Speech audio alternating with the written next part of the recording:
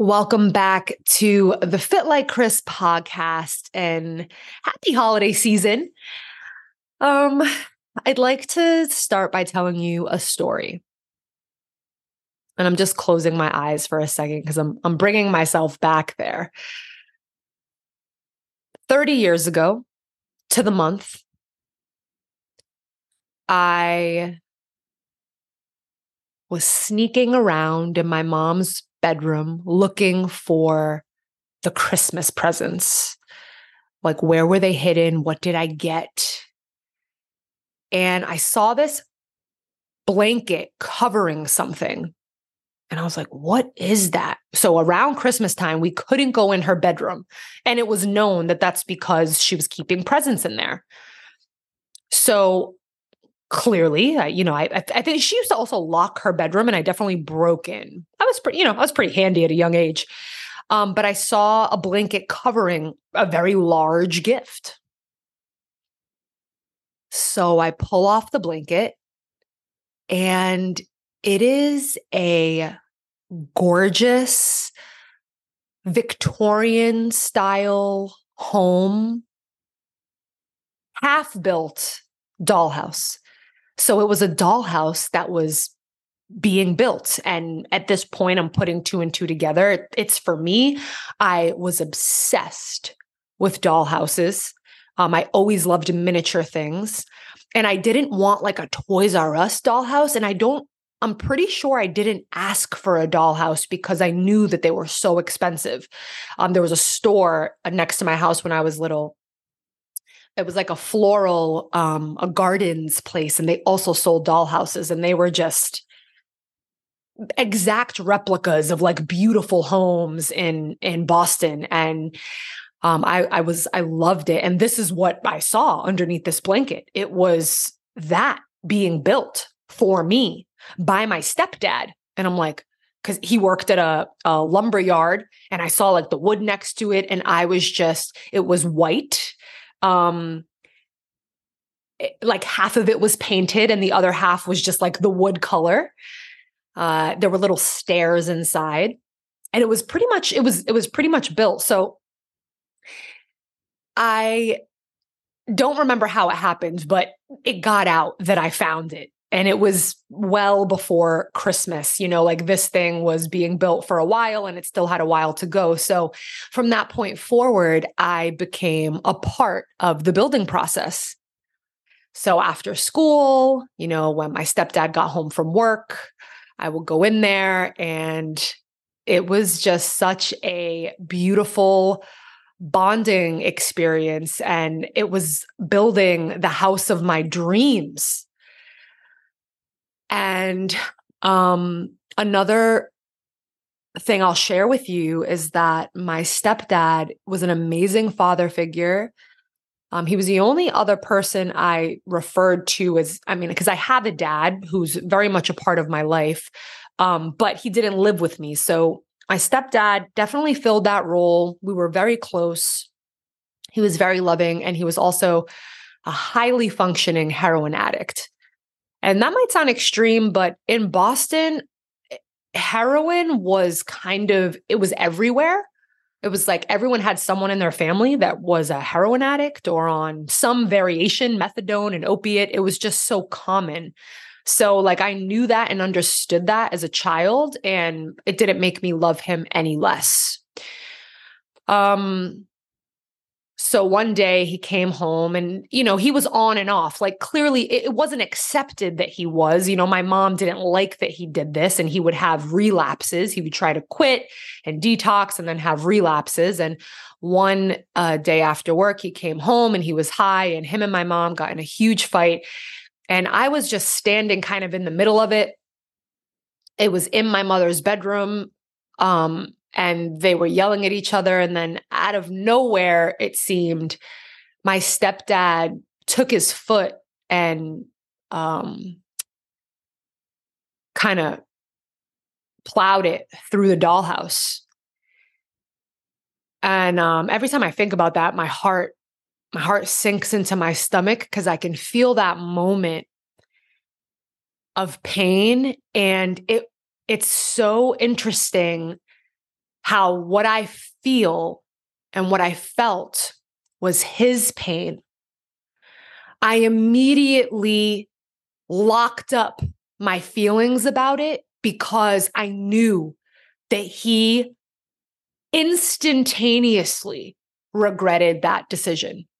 I could see it, I could feel it, and I locked up every tear.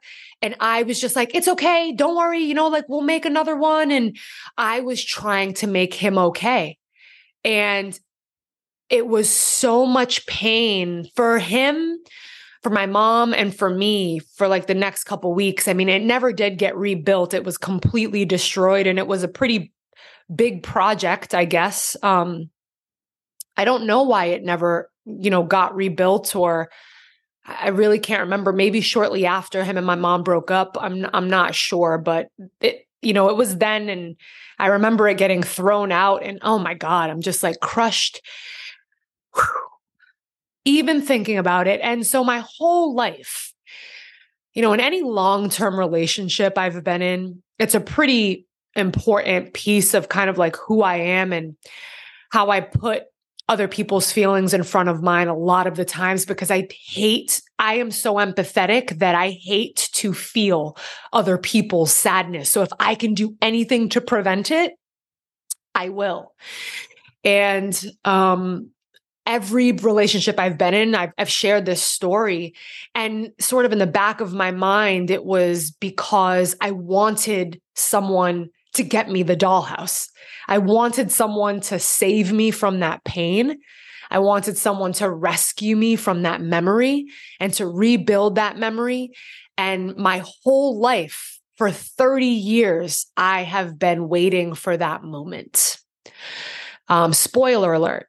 That moment never came. No one ever got me a dollhouse. And I think about it all the time, and definitely during the holidays, since that's sort of when it happened. And the reason that I'm telling you this story is because in the past 2 years, I have put a tremendous amount of work into loving myself and giving myself the things that I felt I have lacked or that I have needed. And I remember reading this book, one of the first books on my sort of journey to self-love. It said something about, if you are looking for someone to say sorry, or if you're looking to someone to say, I love you, or that you're beautiful, or, I can't believe I did that to you. Or if you're looking for an apology or just words of affirmation from someone, give them to yourself. And I remember reading it like, this is just a bunch of bullshit. Like, this is the stupidest thing. I'm not going to do this. First of all, I'm not going to hug myself, and I'm not going to tell myself I love myself. Like, I kind of crossed my arms at that idea, but I got really desperate because I was in a lot of pain in the past couple of years. And I really got exhausted from looking outside of myself for it. And all I kept reading and hearing over and over was to give it to yourself. And I'm like, you know what? We're just going to take a crack at it. We're just going to try it. So I started telling myself that I love myself, and that I'm a great person, and that I am worthy of love, and that I deserve all of the good things in my life. And I'm going to pause, and because I always feel weird talking about myself and telling stories. And I really not feel weird, but even though this is a podcast, I really kind of envision it more of a conversation. So I'm just going to take a break and have you think of like somebody that you haven't forgave for something, or some memory that causes you pain still, that you're still holding on to. Something you're waiting to hear or waiting to feel. And there are so many ways to, approach it, and it's individual to each of us. But I want you to think about what you can do, no matter how cringy it is and how weird it seems, what you can do to start to resolve that. So I was never going to get an apology from my stepdad. I actually, in the moment, I made him feel okay. I didn't show any pain at all. I held it for my entire life. Him and my mom to this day have no idea how much that has affected my life. And a couple weeks ago, I was watching a really bad Christmas movie on Netflix because that is my favorite thing to do this time of year. It's like, what holiday movie can I watch? Which one haven't I seen? And they're so bad. Oh my God, they're so awful, but I just love them. Oh, especially if it's just like a little cloudy out, kind of feels like it's going to snow. You put a blanket around you and it's like the worst movie in the world, but I'm like living my best life. So I was watching one of those and I can't even tell you which one it was because I've watched so many.